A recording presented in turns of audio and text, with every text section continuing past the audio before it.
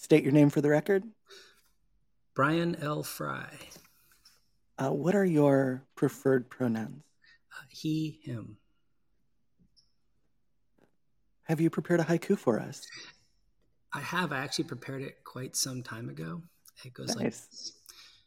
The bramble bush blooms only rarely and alone, but oh, the fragrance. This, you can't hear it, is the sound of one hand clapping. That is brilliant. Thank you. So would you say you're the kind of person who plays it safe or lives life dangerously? I like to live dangerously because I want to play it safe. Nice. I love that answer. What would you say your favorite color is? My favorite color is lavender. It's a great choice. Yeah, thank you. Thank you. I think it looks good on me. Awesome. Okay, so as you know, part of the process is Dadaism. And so the next question I would like to ask you is, would you mind making up a word and telling me what it means? Mixaplix. Love it.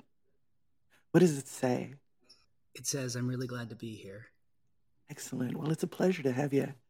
All right. Now we're going to cue the theme song and get going. This time, we know where to start. Breaking the rules, we're tearing it apart. Randomized synthetic, breaking through the mold. Challenge what you know inside, let it unfold. Yeah. We're the kids, stand strong to the bird. Come on, let's go, dance right tonight. Right tonight. Let the energy flow, let's put up a fight. Let's scream and shout, come make some noise, make some noise.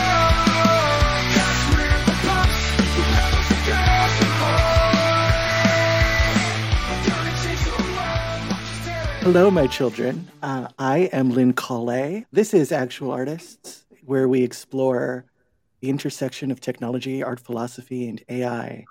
And today we have the incredibly brilliant Brian Frye. Brian, how are you and how are things? What's going on? I'm great. I'm delighted to be here. I really appreciate the incredibly generous introduction. Of course. Okay, so I guess we will start with probably the hard question and the good stuff. Let's just jump right into it. So you've actually spoken on the AI discussion before and sort of the intellectual property end of it. And I think that's really interesting because when it comes to discussing copyrights, like both sides of the discussion in AI have thoughts and feelings and ideas on how to use copyright to sort of get to where they want to go in the greater scheme of things. But I think the question I would ask is, do we need new or different copyright laws? And what does this all mean more broadly? Thanks, Lynn. I think that's a great question because I think it prompts us to ask why we created copyright in the first place, what we want it to do, and what it ought to look like, if anything, depending on what we want to accomplish, right? So I think a lot of people have a tendency to think about copyright as fundamentally a way of giving people control over how what they create is used. And in a kind of superficial way, I think that's true. But I don't think it's what copyright was for. And I don't think it was ever what copyright was for. Fundamentally, copyright has always been a tool of social policy intended to subsidize and thereby encourage the production of things that we think consumers want but wouldn't otherwise get. And it was really effective for a long time, right? Especially when making works of authorship available to the public was really costly, burdensome, and risky. And that's been true for hundreds of years, right? We invented copyright in response to the invention and distribution or rollout of the printing press, right? Which made the creation, or rather the reproduction and distribution of works of authorship considerably less expensive than it had ever been in human history, right? But it was still costly to make and distribute works of authorship. And so we needed a way to enable publishers to confidently invest in the reproduction of copies, many copies of works of authorship, in order to make them available to the public. And that costliness persisted for a really long time, right? The world we're living in today, however, is a new and different one, in which the cost of reproduction and distribution has effectively reached zero, although you can add additional costs if you want to for expressive or aesthetic purposes, right? You can make it costly to reproduce and distribute works of authorship, but it's for a reason. It's a choice to do so, not because you have to, right? The internet and digital technology mean that you can get ideas out to essentially everyone, essentially for free, right? And so the role of copyright, I think, has changed in really fundamental ways. And the question then becomes, what else are we trying to accomplish with copyright? And one of those things has always been the idea that, we use copyright as a way of subsidizing the creation of works of authorship in the first place. And that's sort of like, for a long time, we've kind of held on to that as the reason to maintain a kind of copyright policy in the way we've always understood it, and the way we've come to sort of accept it as being normal, natural, and necessary. And I think that what AI is really doing for us is forcing us to reckon for the first time with what it means to live in a world where not only the reproduction and distribution costs of works of authorship have gone way down, but the costs of creation have gone down as well. So what do we do when creativity becomes cheap too, or at least the capacity to create works of authorship becomes less costly? And I don't think we've ever had to really wrestle with that question before. And I think that's why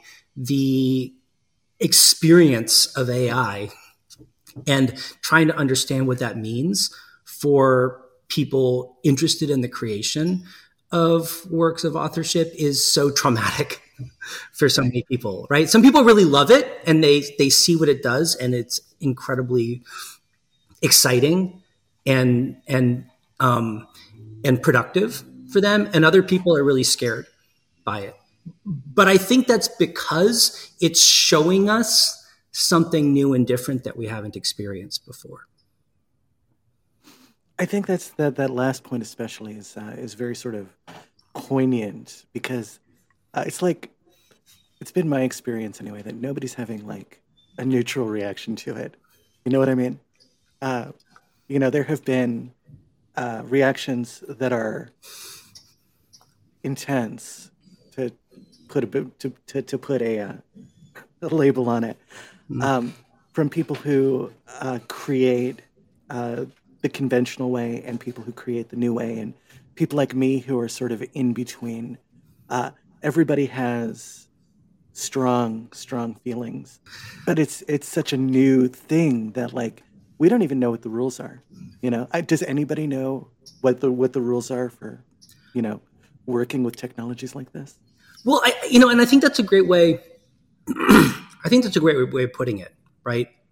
Because it seems to me that part of what's causing what you're observing is the fact that I think everyone realizes that this is a really important development, but I think no one's really sure exactly why, and no one really knows exactly what to expect. And so when they're looking for rules, or when they're looking for obligations, or they're looking for a way of conceptualizing what's taking place, they look to things they know, right? We like to hang on to things that we know.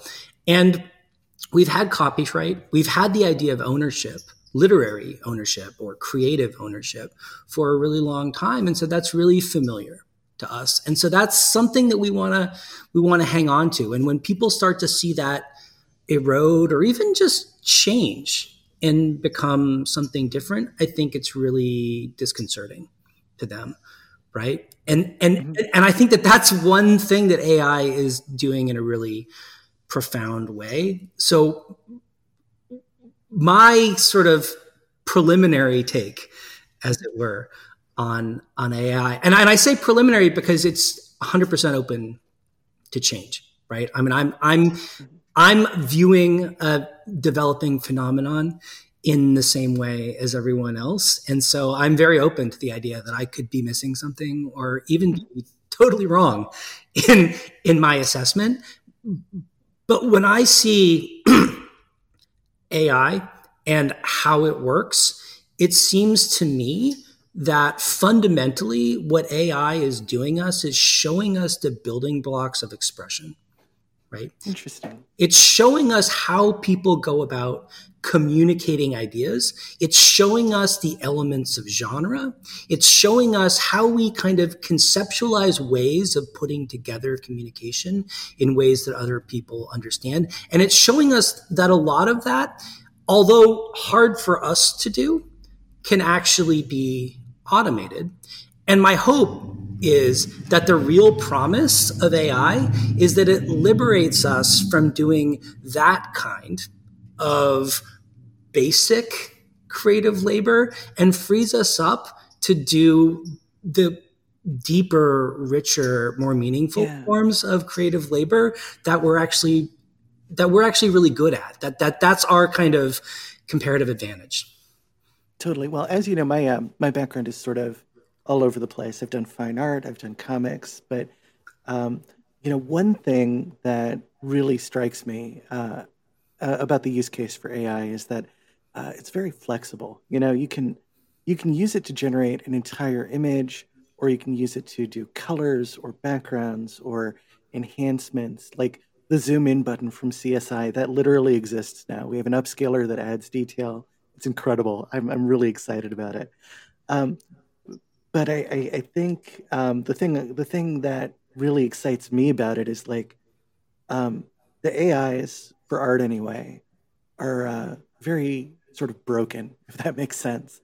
And it's because whenever you take like 5,000 years of human art and you sort of crunch it down into one thing, and then you sort of tie all the pieces together with words, you sort of learn quickly that, oh my gosh, those words don't mean what I thought they meant. And, that sort of makes it more interesting to explore and play with. And then there's like, I invented a technique called noise painting, where you create noise patterns that sort of cause the AI to go off the rails and break the denoiser, which is how it assembles the image. And you can get it to do some absolutely crazy things. And I think what I've discovered personally in my own practice is that you end up with a system that is not only new and not only different, but it's a system that can create types of art that human beings couldn't easily do by themselves by hand. Mm-hmm. And some of it's like anamorphic effects, like things that play with your sense of perspective in novel ways, because a computer can't visualize in the way that human beings can. So like you can twist perspective in 5 different ways and end up in a place where your human brain would get in the way of you making that if you tried to do it. And that's why it excites me, I think.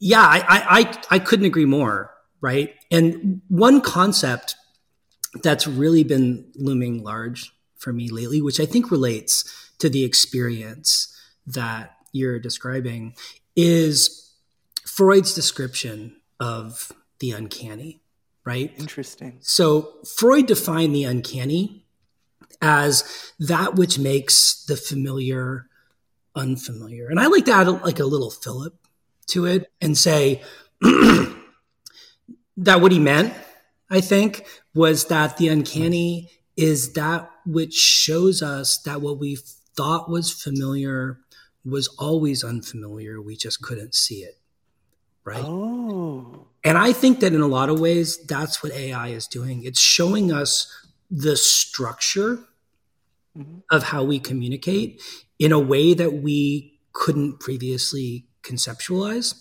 And I think that that's something that technology does all the time, sometimes in really banal ways and other times in really profound ways, right? So one example that I always go back to is my experience as a scholar of seeing the kind of digital revolution roll in and moving from working in an analog format to working in a digital format, and realizing that something as simple as the introduction of OCR, for example, made it possible to know things about the historical record that it was essentially impossible to know without it. oh, really? Yeah, because without OCR, right, there's no way to do a kind of generalized word search across a large range of historical documents, right? So if you want to find something, right, you either have to go through all those documents yourself looking for that thing that you want to find, or you have to rely on somebody else already having decided earlier that that thing you want to look for was important, and therefore it should be indexed across all those documents. And what OCR did, and it seems so simple, but it's actually really profound, is enable you to create an index on the fly and just see which documents talk about something. And I think, Google Books is kind of a version of that, right? It enables you to use a huge range of documents and just see where people use particular words and pull meaning out of that wouldn't have been available otherwise. And I think in some respects, in a very limited, and this is only like kind of one small part of what makes AI exciting and productive. But one of the many things it does, right, is that by aggregating vast amounts of information and enabling people to play with that information in new ways, it shows us things about the way that information is structured, the way that ideas are structured, the way that communication is structured, that we couldn't see without it. That's fascinating. But I think that the flip side of that, and this would be like something else that you've spoken about at length, but maybe not in this particular way. Well, one thing that AI has sort of done, at least in some circles, is sort of prompted redefinitions of words that are very, very important. Words like plagiarism. Plagiarism has a meaning, right? And you've written at length about what plagiarism is and what plagiarism means. But I feel like when people talk about plagiarism, at least as it relates to AI, that definition goes completely out the window. We're talking about a different animal entirely at this point. Does that make your job harder? It makes my job more exciting, which is what I'm looking for, right? So when the world changes, it's my obligation, at least I think, as a scholar, to change with it and to describe the world I see as opposed to the world that I'm familiar with. And so the new and unfamiliar is really exciting because that's the challenge, I think, of being someone whose job, at least as I understand it, is to try to understand what's happening and describe it. So I totally agree with you, right? That our concept of plagiarism is changing in a really fundamental way. And in a way, I think that makes people really uncomfortable. And this actually, I think, comes back to our earlier conversation about copyright law, right? So I said that, copyright is something that's existed for a long time, long enough that everyone has kind of come to accept it as natural and normal and required, even though it's actually a policy tool that we created in order to achieve a particular end. For me, the next step is realizing that the concept of plagiarism is the same thing, or rather, right, that the concept of literary ownership or artistic ownership or intellectual ownership of expressions and ideas is effectively the same thing. It's a kind of proto-copyright, but it's one that's existed for so long that we've forgotten, long since forgotten, that it was always a way of people, in effect, exerting a form of control over expressions and ideas, of exerting a kind of ownership over expressions and ideas. And I think one of the things that makes me really excited about AI, and I think that makes many people, really nervous about or scared of or offended by or upset about AI, is I think that it undermines a lot of our received wisdom about what it means to be an author, what it means to create something new, what it means to be original or creative. Because I think what AI does in a lot of ways is show us that what a lot of what we have internalized as being original or creative is actually conventional and kind of banal. And I don't mean that in a bad way, right? There's nothing wrong with convention and banality. In fact, I think we need it in order to express ideas, right? If you were truly radically creative and original, the problem would be that no one would understand what you were talking about. Yes, yes, exactly. Right? You need that substratum of banality and conventionality in order for people to understand what you're saying. But what makes what you're doing creative and novel and exciting is what you kind of layer on top of that. And I think what's exciting for me about AI is that it automates the banality part and enables us to focus on, to my mind, the more exciting, creative, expressive part that we lay on top of it. The problem being that a lot of people have a lot invested in the skills that it takes to generate that kind of conventional, banal content, right? And it's scary. It's scary to them to see that automated, because it used to be that they had a kind of guild type monopoly over it. That seems to be sort of dissipating. But I think we should see it as a kind of liberatory sort of moment, right? In the sense that it frees us from the burden of having to worry about the conventional and the banal, and enables us to focus on what we want to say, what we want to express. I think for me, what's exciting about AI is it gives us permission to be artists without having to worry about how we got there. True.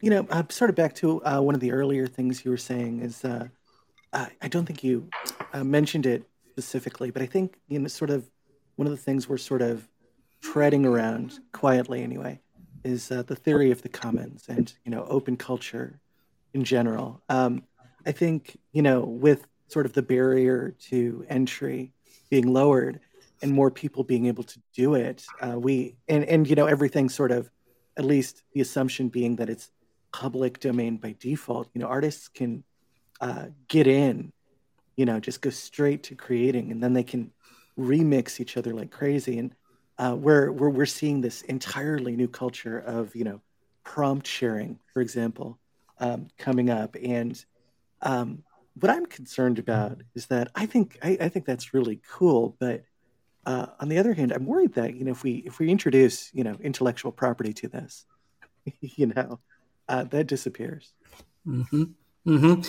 Yeah, no, I mean, I couldn't agree more. And the reason I think that you're so right when you say that is that, as I said earlier, intellectual property and copyright specifically are not good in and of themselves, right? They're a means to an end. not an end in themselves. The reason we created these policy tools was to achieve a goal. And that goal was to encourage people to invest in producing the kind of creative works that we love and want more of, right? And so I think you're right. The question we should be asking is, are these tools fit to purpose, right? Mm-hmm. Do we need them in order to make the technology that we have today work, or are they actually working against the technology that we've developed? In other words, to put it another way, right? To put it in kind of economic terms, right? Copyright was a policy tool designed to solve market failures in the production of works of authorship. And the problem for copyright is that technology has now solved those market failures.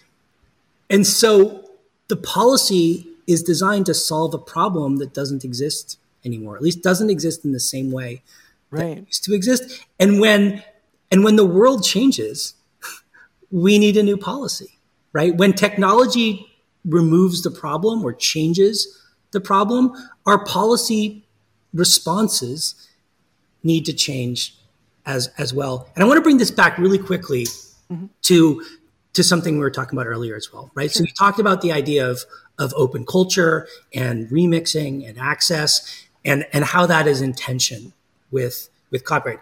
And again, I couldn't agree with that more. And I think that that's a really important thing to keep front of mind. But I would observe that in addition to copyright, our concept of plagiarism is also in many respects antithetical to open culture, right? We just tend not to see it in that way, but it's a form of ownership as well. And that expectation of attribution and that insistence upon control over how things are used or how people are allowed to do meaning, I think is something that operates as a kind of de facto constraint on how people believe they're allowed to accept themselves. It's a rule we internalize without even realizing that it's a rule. And I think reflecting on why that is, what it means, and how it constrains our ability to express ideas is something worth considering. Okay, so riddle me this. Why is authorship and attribution important to begin with? Yeah, so this is an incredibly fundamental question. It's actually the premise of the book project I'm working on right now, which is titled, tentatively titled, An Economic History of Plagiarism. So the question I'm asking is, why did we invent authorship in the first place? And I think the answer is that we invented authorship because prestige became valuable, or rather because being the source of a idea or the source of really anything that people care about became valuable, right? And so I think we invented authorship for the same reason that we care about celebrity in some ways, right? In the sense that the social value or the clout associated with having produced something that people find meaningful and care about became something extremely valuable. And therefore, the people who wanted to produce that kind of value collaborated collectively to protect it. And I think a lot of people like that. Because celebrity is dialectical, right? I mean, celebrities want to be celebrities, but non-celebrities want celebrities too, right? They're meaningful to the people who aren't celebrity, right? And so I think that relationship is what caused us to create the idea of authorship, which is really fundamentally the idea of ownership, right? When we say someone's the author of something, what we're saying is that they're the owner of it, right? And interestingly, unlike copyright, which comes to an end, authorship is forever. That's a good point.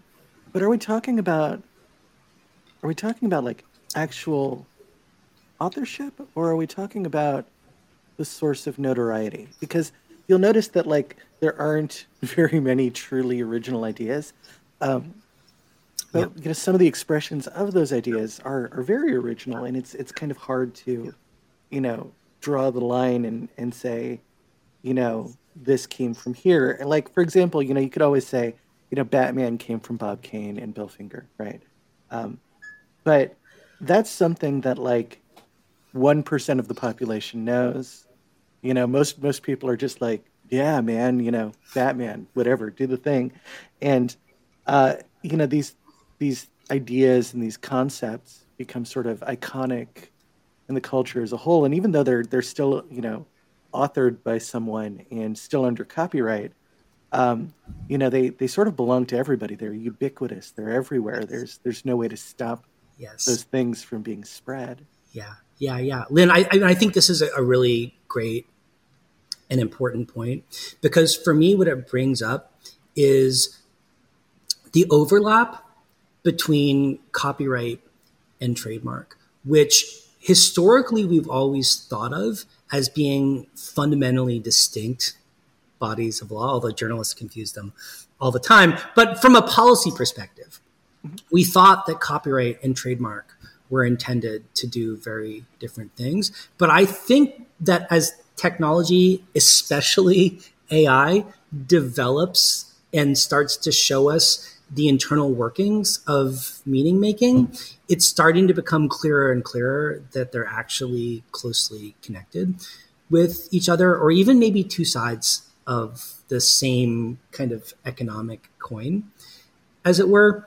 So my friend Ed Timberlake said something that really stuck with me about trademark, is that he said that trademark is the most poetic form of intellectual property because it's created by the public, not by the author, right? Trademark exists, right? Something like Batman is meaningful only because people find it meaningful, not because of what the person who created the concept invested in it, right? Lots of people create characters. Not all those characters become meaningful, right? And so I think the same thing is true of authorship, right? Lots of people become authors. Not all authors become meaningful, right? But authors don't necessarily become meaningful because of their own intrinsic virtues. They become meaningful because the works that they produce resonate with people for some reason.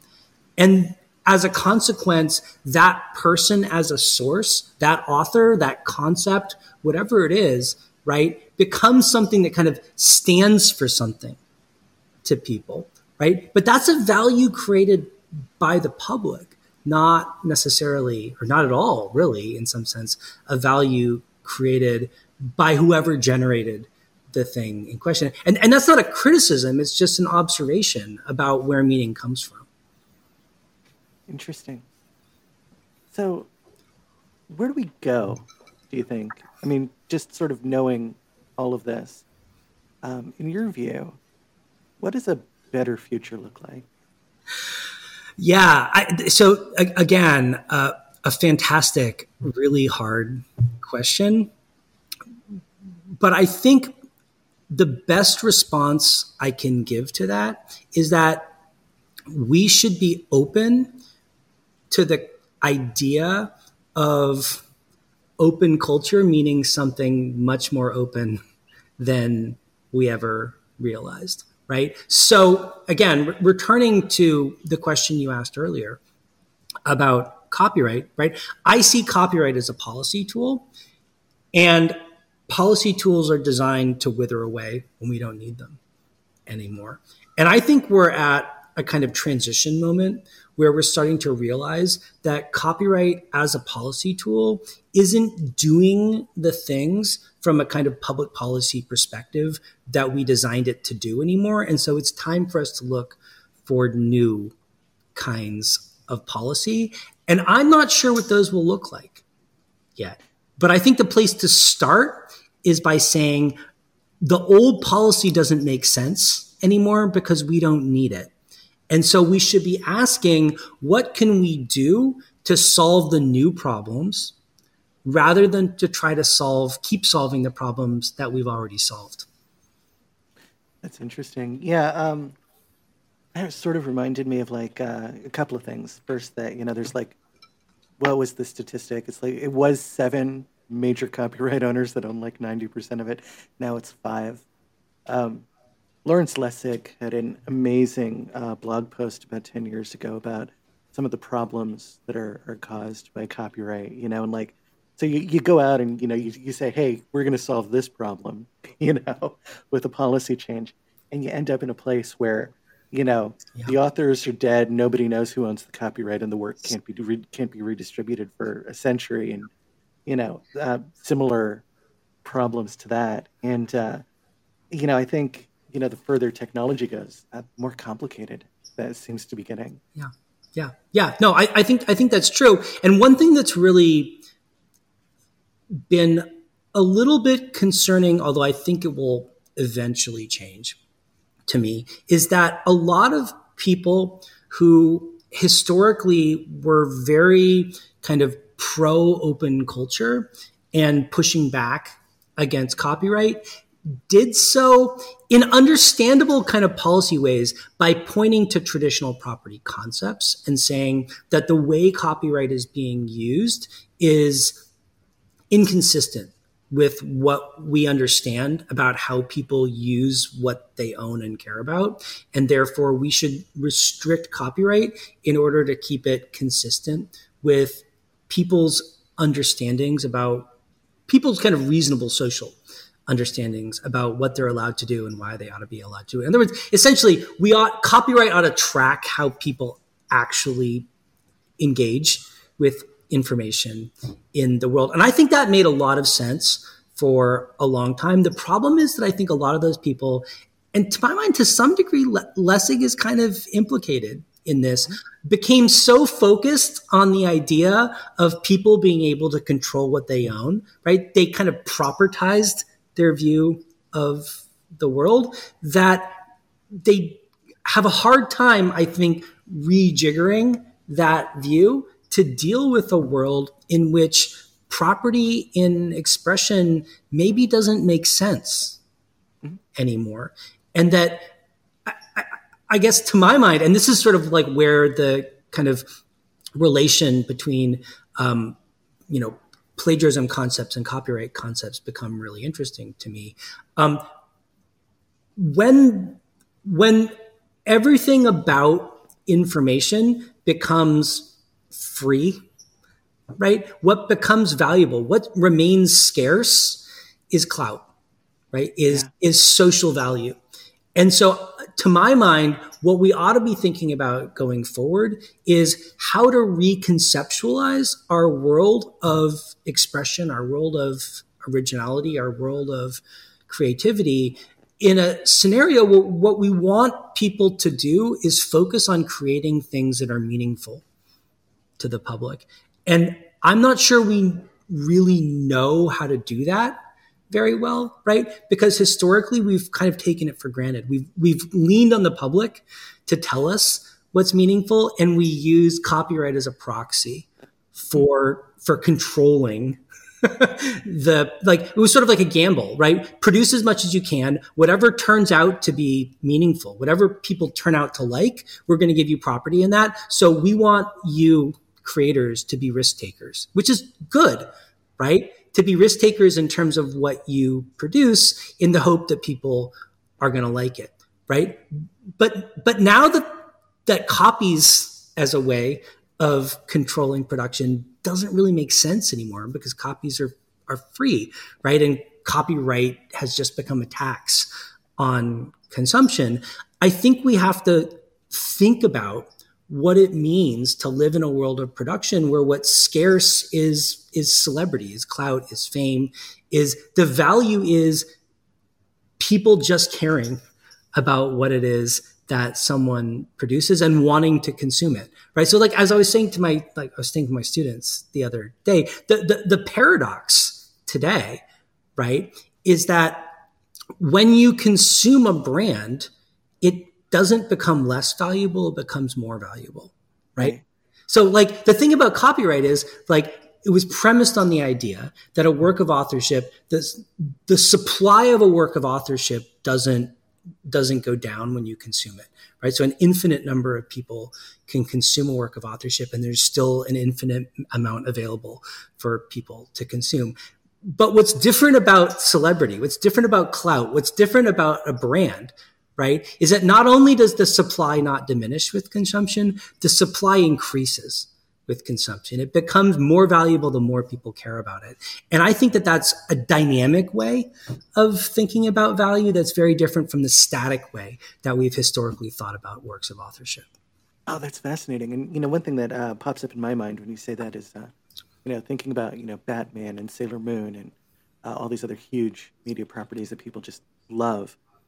Fan art, the supply of the art coming down the tubes is one thing, but then the community is, that these people build are, sending new product into the system, which, sort of trickles back down because the people who make it are like, oh, wow, that's cool. How can we do that? And under the current system, they're mostly free to do that, I think.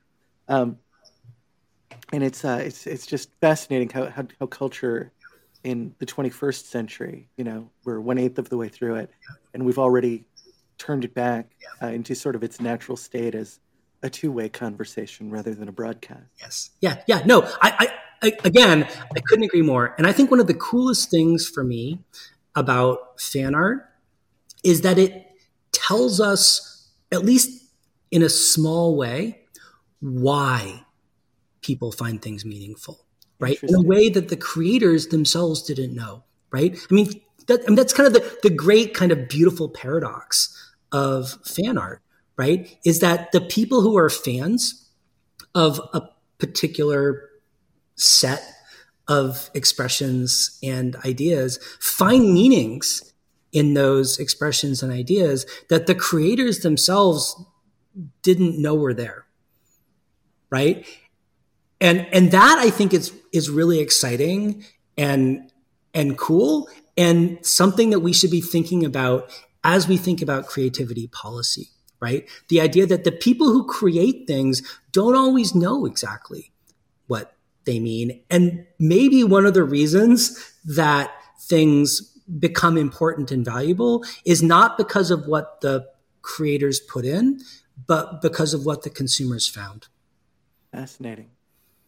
That is really interesting. It's almost like beauty is in the eye of the beholder, so to speak. Yes. Well, I mean, I'm kind of plagiarizing it from Roland Barthes, right? I mean, it's kind of it's a version of his thesis of the death of the author, right? Like Barthes hypothesized that we live in a world where meaning is created by the consumer of the work rather than the author of the work, and that the author doesn't fully control the meaning, even though the author creates the work itself. And I think that in a lot of respects, AI is introducing us to a world where the consumer and the author merge together in a lot of ways. And I think that's what's exciting about it, is the whole premise of, radical accessibility in a way that, because like people like me have been talking about radical accessibility for 20 years, since Napster, at least. But I think what we're seeing, with AI and the reality of it is just that it's here. It is here. The line between art and artist and, consumer and creator are gone now. And it's challenging for everybody, I think. Yeah, Lynn, that is so true. And what I find even more kind of baffling and wonderful and comically exciting about it is that it happened in the way we least expected. What do you mean? I don't think anyone anticipated that AI would end up being meaning or showing us what it did. And I think that's part of what makes everyone so surprised. Nice. right? No one knew that machine learning would turn out to be a way of us telling us about ourselves. That's fascinating. Holding up a mirror, so to speak. Exactly. That's brilliant. That is absolutely brilliant. You know, there's a reason why you're my favorite guest of all time. Well, everyone needs an amanuensis. So. Very cool. Well, Brian, I just wanted to tell you, I think it's about time to wrap up. But thank you so much for popping onto my humble little podcast again. You And bet. it's always a pleasure. Feel free to come back anytime. So, what do you have going on right now in terms of projects or books, or where can people find you? Oh, well, all my scholarship is on SSRN. Just look for Brian L. Frye. I've been producing a lot of legal scholarship using AI lately as a way of kind of thinking about the medium and what it can tell us about ourselves, as well as a kind of artistic project for myself. But I have some new work coming out soon about copyright and about artificial intelligence. And then, as I said earlier, I've got a book project I'm working on as well, which will probably be coming out as chapters talking about the concept of plagiarism at different points in history, and kind of how the concept of plagiarism developed and changed in relation to the economies of authorship in different societies. And then you can find me on Twitter and other social media sites at Brian L. Frye, BrianLFrye.